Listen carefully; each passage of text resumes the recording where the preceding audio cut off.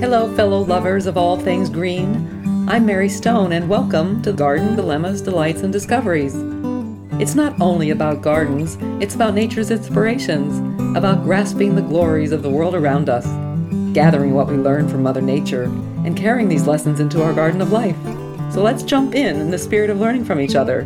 We have lots to talk about. Hello there, it's Mary Stone speaking with you from another screen porch. Can you hear the birds chirping? Oh my goodness. I am in Chesterfield, Virginia with my sister, and we're going to spend Thanksgiving together. We landed here after attending my nephew's wedding in Tennessee that I mentioned last week. A joy to witness the declaration of Isaac and Samantha's commitment of forevermore.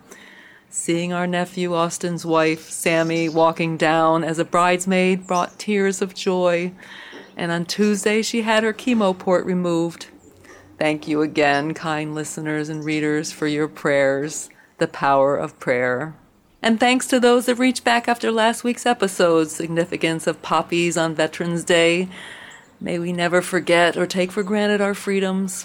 We came across East Tennessee State Veterans Cemetery in Knoxville while driving around here and seeing the rows of the perfectly spaced, pristine white headstones serpentining through the hillsides brings sorrow for the fallen and their families. We honor you in gratitude. So 6 years ago, we were in Tennessee for Austin and Sammy's wedding, and we visited Lakeshore Park, which is a public park spanning 185 acres that sits along the Tennessee River in Knoxville with stunning views of the Smoky Mountains. And so we had to visit again because we had Jolie with us. Last time we were there with Ellie in tow. And it's so interesting because Jolie does not travel as well as Ellie, and I think it has to do with the trauma of her transport from Biloxi after being in that horrific kill shelter. While large portions of the park were blocked off for renovations, there was much to enjoy, such as the mature trees to admire. Their silhouettes against the cloudy sky are especially glorious. Kurt snagged a photo of me hugging a water oak, which is Quercus nigra, which thrives along rivers and streams and also on drier slopes. As you would guess, there are photos on the column post, and I'll put a link in the show notes. So today, I want to share a story of the blessings of late fall worthy of a revisit, an update, and enhancements that starts like this. Hello, fellow readers and listeners. I am thankful for the dormant perennials with seed heads that feed our feathered friends, who will surely leave plenty to fall to the ground and germinate come spring, and marvel over the structure and bark of statuesque trees, more visible now as their dropped leaves decompose and nourish our dear earth for the next season of growth. I treasure the evergreens we can adorn with twinkly lights, the branches of holly and other broadleaf evergreens to gather and garnish our window boxes, outdoor pots, and mantels, especially fallen branches you find along the road. We spoke about holiday decorating with roadkill way back in episode 8 that brings a chuckle. I invite you to tune in if you haven't done so already. There's the dry hydrangea flowers, glossy long honey locust seed pods, branches with berries and other garden leave-behinds add to the seasonal display.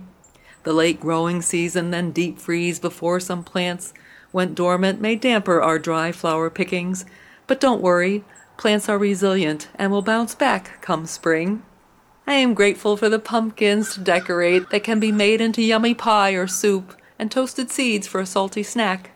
What fun to watch critters scurrying around, hoarding nuts in preparation for the winter months ahead, and the flocks of turkeys that seem to congregate in masses this time of year, perhaps taunting the fact that they will not be on the dinner table.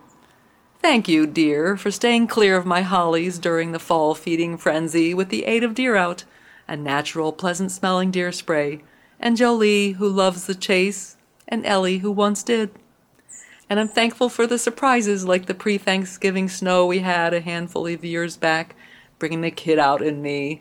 It was the year after Mom passed away. The following day, the snow softened quickly, fitting for a snowman. I chuckled, imagining my turkey puppet could be the hat. But shoveling the early snow took precedence, as we had yet to mount the snowblower on the tractor. After digging out, I retrieved Tom the turkey from the fireplace. The tag was still on him from the day I bought him while visiting dear Sis here in Virginia. The last Thanksgiving Mom was at the table. As I situated the fuzzy fellow like a tree topper on the Norway spruce that once served as a Christmas tree, I tried to tuck the tag under his wing.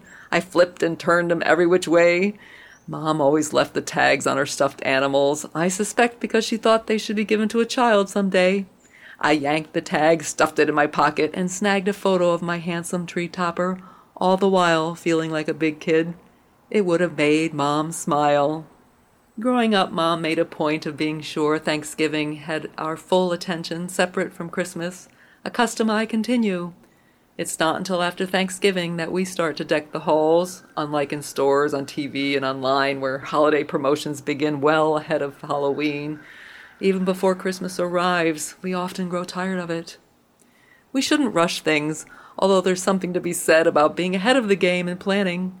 Maybe a balance of both, like most things, is what we should achieve, without living too much in the future that we lose out on today.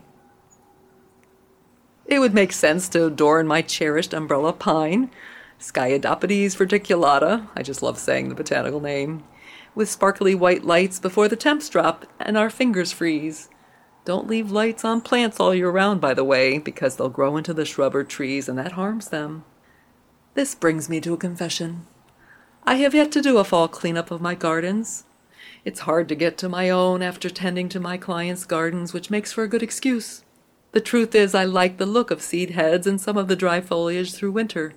Ornamental grasses, for example, are splendid dry. And cone flowers, Echinacea, and black-eyed Susan, Rudbeckia, have cute little seed heads. When frosted with snow, they become charming pom-poms in the garden. Astilbe is another favorite left standing. Its feather-like plumes look as beautiful dry as they do in bloom. Plus, leaving perennials standing provides nesting spots for beneficial bugs and other wildlife. But if there are plants you don't wish for volunteers, it is true Rudbeckia has a nickname of Rude Becky for a reason. Toss seed heads where feathered friends can have a feast, or gather and share them with your two-footed friends to plant in their gardens.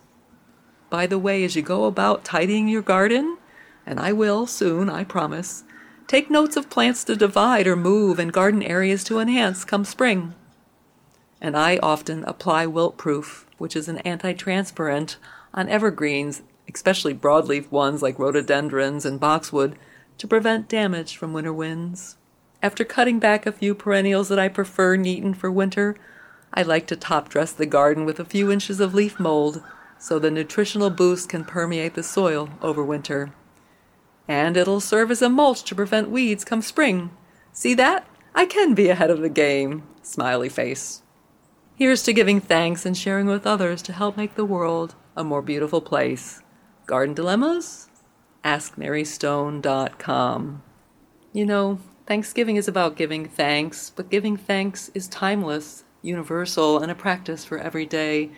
And so, fellow readers and listeners, give thanks for the gift of life, of family and friends, those here and those who have passed on. Give thanks for the bounty of food and shelter and love, and for the beauty and the lessons of nature. Yes, indeed. Oh, and by the way, enjoy the break from pulling weeds, deadheading, and other garden chores while dreaming and planning for the growing season ahead. Meanwhile, we'll have plenty to chat about while our plants are sleeping. So thanks so much for coming by and visiting with me on my sister's porch, which is not screened in, but quite lovely on this dead-end street in this lovely neighborhood in which she lives. I so enjoy our time together, and I hope you have as well. And if so, please share the podcast with a friend or two so more can join us and learn and grow in the garden of life. It means so much. Have a great day, and happy holiday, whatever you are celebrating. Celebrate life. You can follow Garden Dilemmas on Facebook or online at gardendilemmas.com and on Instagram at #MaryElaineStone. Garden Dilemmas, Delights, and Discoveries is produced by Alex Bartling. Thanks for coming by. I look forward to chatting again from my screen porch. And always remember to embrace the unexpected in this garden of life. Have a great day.